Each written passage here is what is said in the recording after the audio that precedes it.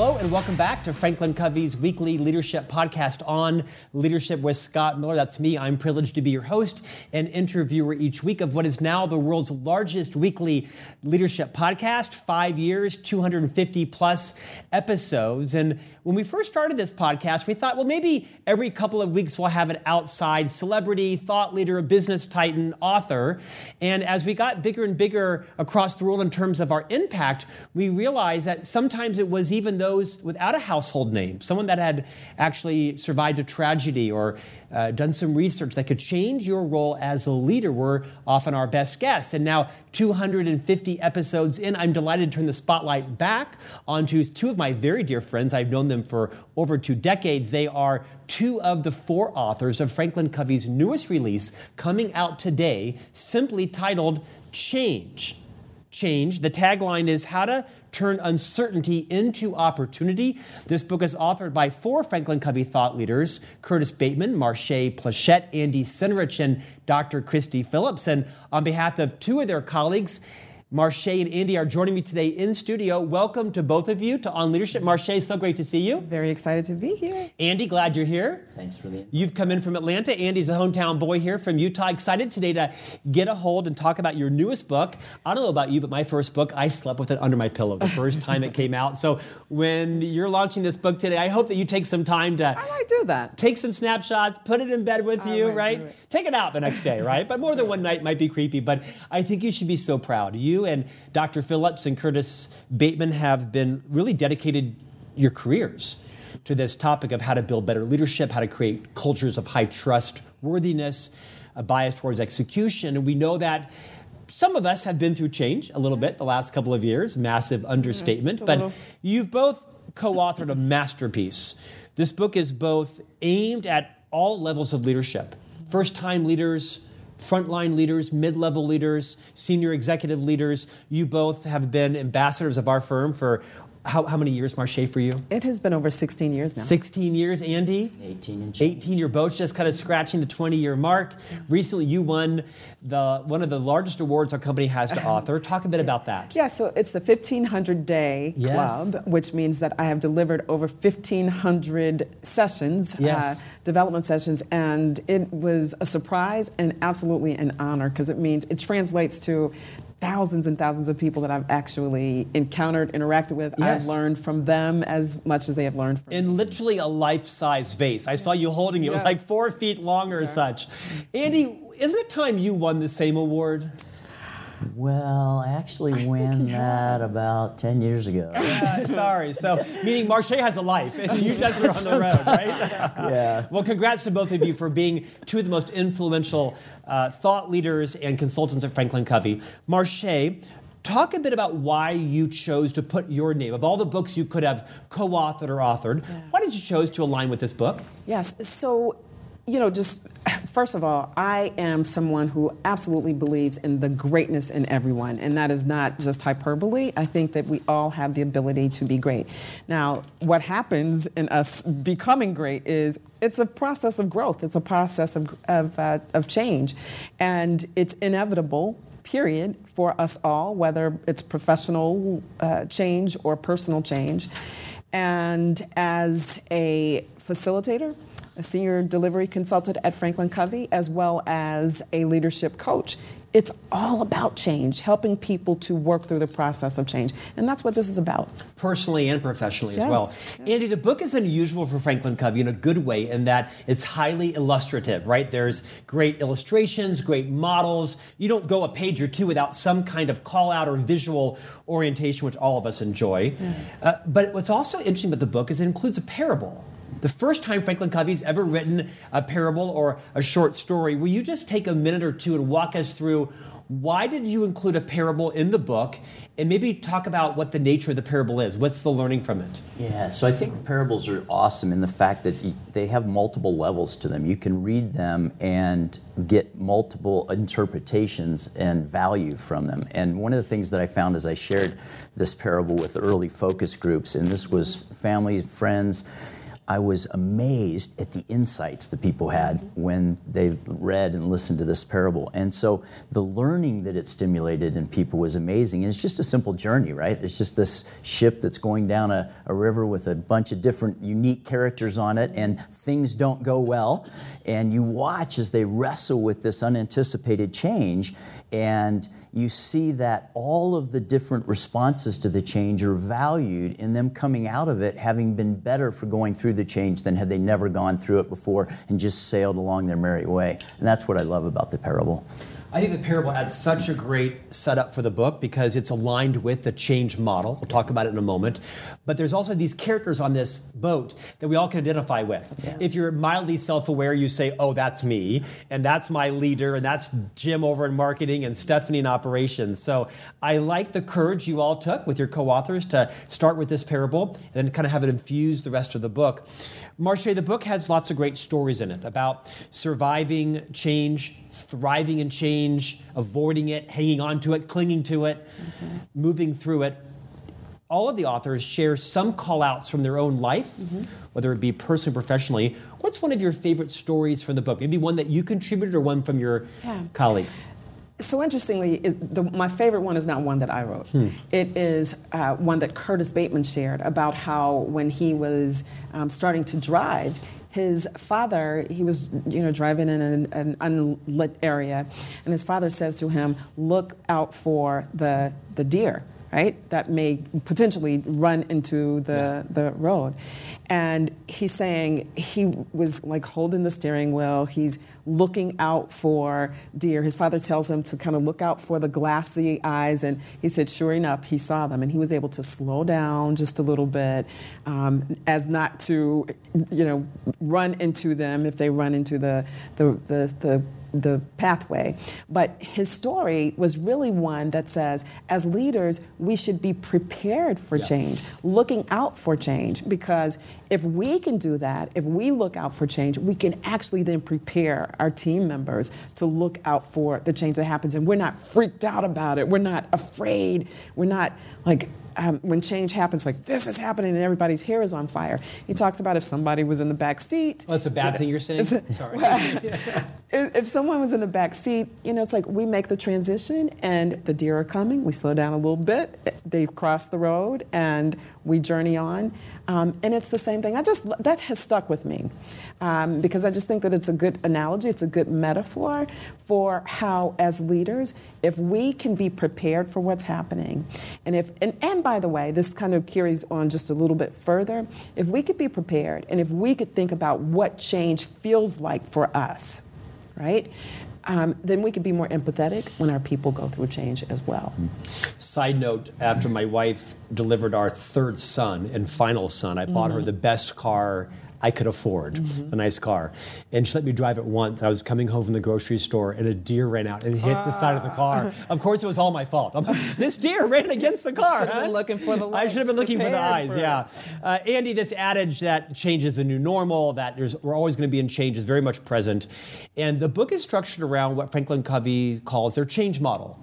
Kind of intentionally rudimentary, fairly elementary. In fact, in many ways, you've co-authored this book not for the change expert, not for the person who has the PhD in organizational development or change management, because there's a whole industry around that that's very valuable. But the fact of the matter is, most leaders don't have time to be heavily steeped in change pedagogy. I'm going to walk you through the change model and have you give me a couple of insights on how people can relate to it. So kind of think of a bit of a bell curve or such.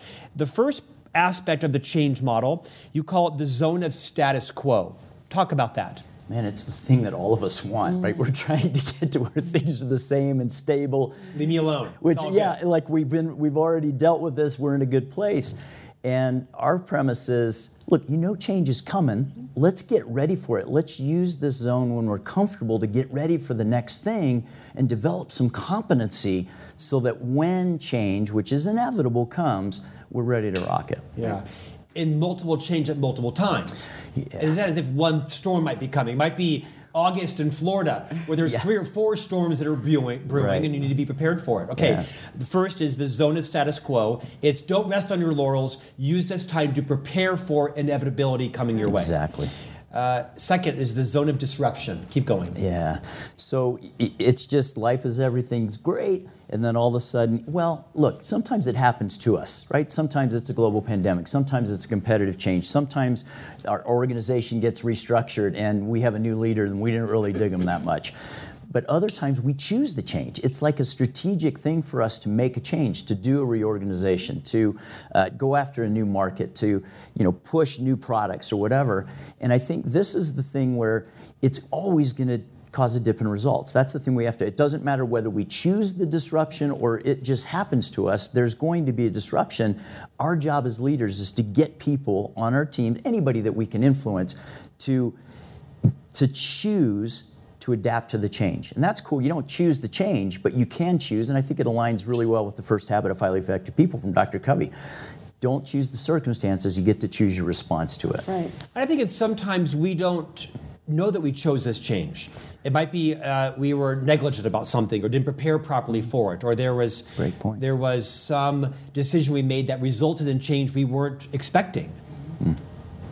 I also think this is my favorite part of the book, because as you look at the visual change model, this part, the zone of disruption, is like a squiggly, right? It's like all over the place. Yeah. And it really helps you, Marché, to learn to become comfortable being uncomfortable. Mm-hmm. It's okay. It's panic. It's wild, mismatch of exercises and initiatives. It's kind of gave me permission to realize, okay, so I'm kind of supposed to be uncomfortable. Yeah. It is confusing. But that's actually, the squiggly line, the spaghetti bowl, is actually in the zone of adoption. That's after you get to the point of decision. I moved it then forward, it gets ugly. But it's how I felt. That's how I felt, right? I'm all confused. What do I do? I don't understand. Right. Well, in truth, in the zone of disruption, it doesn't matter if the change is proposed as something that's going to be amazing, right? Which most of the time when change happens, your leader or whoever, or even if it's us, we're thinking, this is going to be better. We're doing this for something better. It doesn't matter how great it is, there is going to be a dip. If you won a new car, right, there's still going to be this dip. You've got to figure out, how does it work? This is a little bit different. If it's an electric car, you got to get, up to speed. Pay the taxes on it, even though you want it. On it, right? So in the zone of disruption, it really is a change from what Andy just described as the zone of status quo, everything that we know so awesomely. And in the workplace, sometimes we've been experts at something and suddenly you're not. Right? So it pulls the rug from beneath you. Or when change is forced on you. I think I read in the book a quote that stuck with me that said, everyone loves change when it's their idea. That's right. When it's their idea and you thought it through. Right. Andy, let's keep going. And feel free to keep schooling me on which ones I'm getting wrong. It's okay. You're good. Every interviewer's greatest joy. I deserve that. Okay, zone of status quo, zone of disruption. Next is the point of decision. It's kind of a point in there when I guess you have to decide up or out. Yeah, this is the thing. You get to take control. And you might not have chosen anything to do with the change, but at this point you say, I'm going to own the change instead of being owned by it. And as soon as you do that, there's a freedom that comes with okay, this isn't happening to me anymore. It's something that has happened, but now I'm going to take this difficult, challenging, emotional, whatever it is, and I'm going to do something positive with it. And I think there's a little bit of we think that when we make that decision, everything's good. But you spoke to it earlier. That's when the spaghetti bowl happens. And I think as leaders, we need to be recognizing that, yes, you get people to the point of decision. They understand what's happening and why they choose to adopt to the change. Then it gets ugly. And it's going to be ugly for a minute, and we have to help people persist despite the adversity and the obstacles that they're facing. I think some leaders give up too early in the process. I kind of wish I had this book, Marché, 15 years ago. I had a 25-year career at Franklin Covey. I left the firm as an officer, and now I'm an ambassador for the organization. But I've been through so many acquisitions, divestitures, realignments, new product launches, contractions, expansions, changes in business model, some of which I owned and some I didn't. Some were forced upon me and some of which I resisted. And quite frankly, shut down. Because I had either power or budget or title. And had I had this model, just the visual model, I would have said, oh, I'm here. And the company needs me to be there, and I have a choice of whether or not I'm going to resist this, I'm going to be a prisoner, or I'm going to actually be a leader and lead my team through this. Because I'll be honest, and my own immaturity, sometimes I resisted change and brought it to its knees because I could, not because I should. I was self-aware to realize, you know what? I don't like this. I'm going to shut it down. Watch me. I'm going to prevent it from going to West because I'm stopping right here in Chicago. I'm guessing that's a little arrogant, but also not so unnatural for a lot of leaders. Right. No, it isn't. Because we all have different responses to change, and we have different responses to in different times of the change. Yeah. So the very levels of maturity. Yes, yeah. It's very similar. So in the zone of adoption, where Andy has begun to speak to that, one of the things that in the sessions that I do in this content, there's what you call the squiggly line, right? Because people are trying, and as leaders, we want them to try. We want to give them the freedom to try. Like, now that you have opted in, that point of decision is opting in and saying, okay, like, perhaps someone says to themselves, like, this change is going to happen. It's not going back, right? And I've got to either be a part of it or not be a part of it. And when you have an understanding of when we know where we are or where our people are in the change process, it's so helpful to support them. And if you could also name, how are they feeling? What is their response to change? And it's different, by the way, somebody could still be in the zone of disruption, whereas others have gone through the point of decision and they're in the zone of adoption. But they're trying different things. And it's a squiggly line because people are trying things and realizing, this isn't working, or I don't like this. And it almost feels like a whole new change. You know, at first blush, the book is a great leadership book. It's a great business book. Yeah.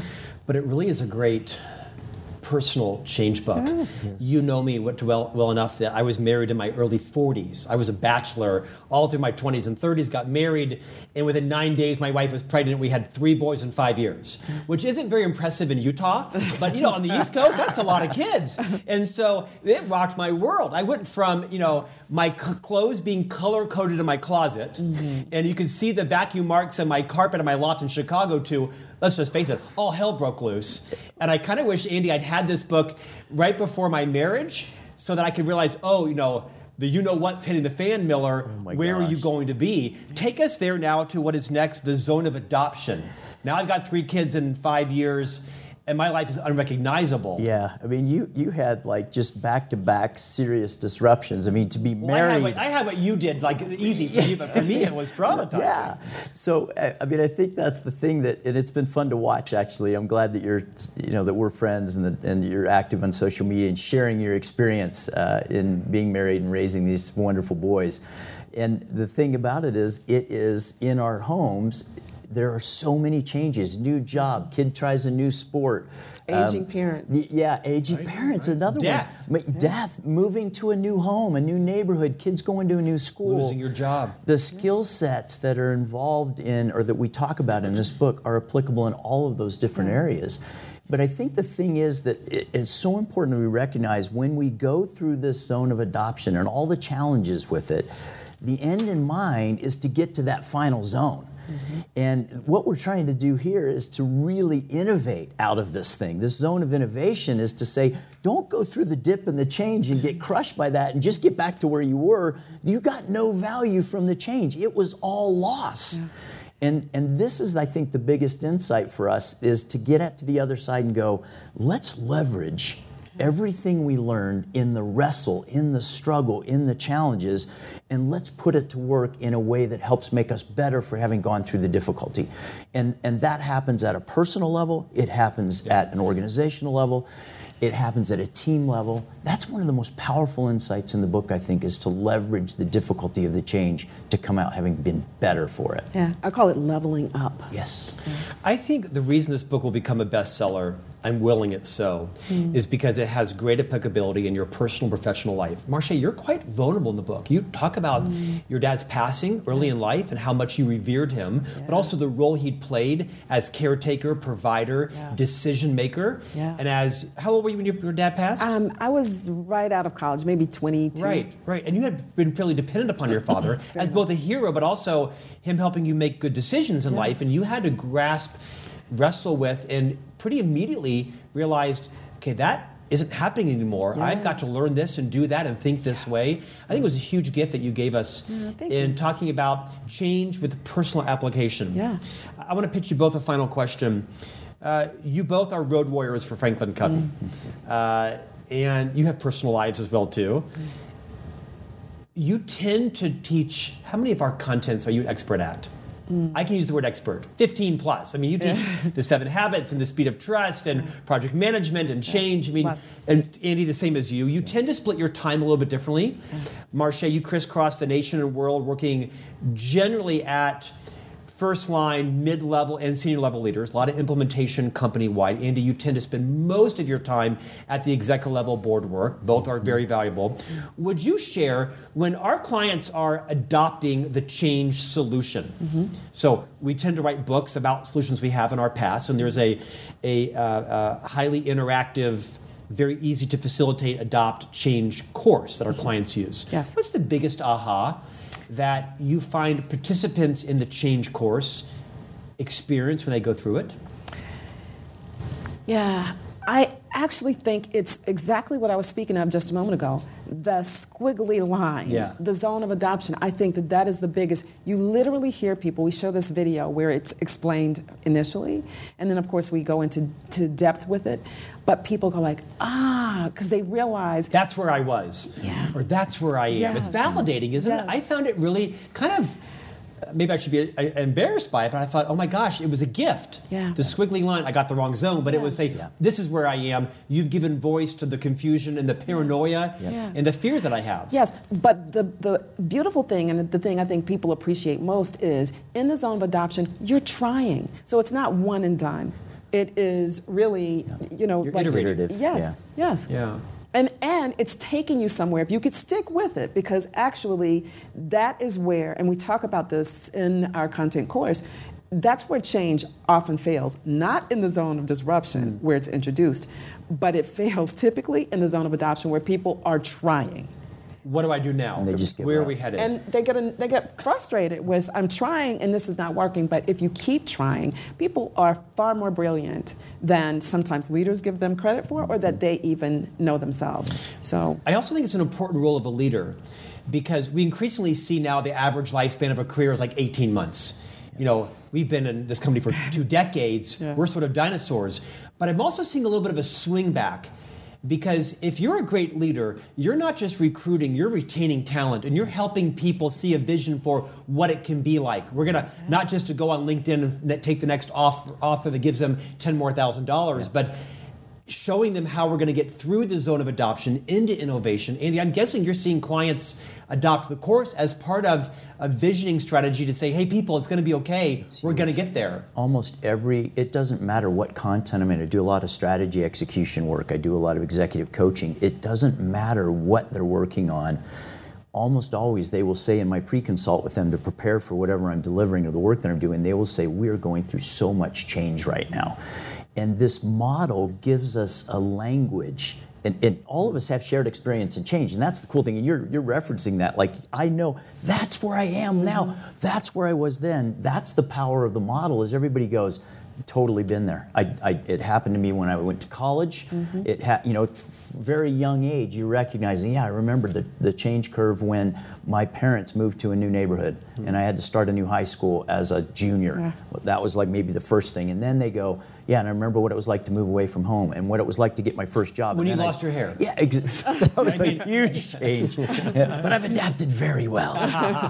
Andy, compliment Marché's comments about what do you see are the biggest challenges that leaders face, senior leaders? I mean, speak to the millions literally around the world of senior leaders right now that are listening to us that think, well, the problem's out there. If I could just get my people to adopt a change, if they could just, I'm guessing it starts with the leader first. Stephen M.R. Covey says leaders go first. Give some advice to the leaders on what they need to do more effectively, differently, to be part of the solution if they want to see change through.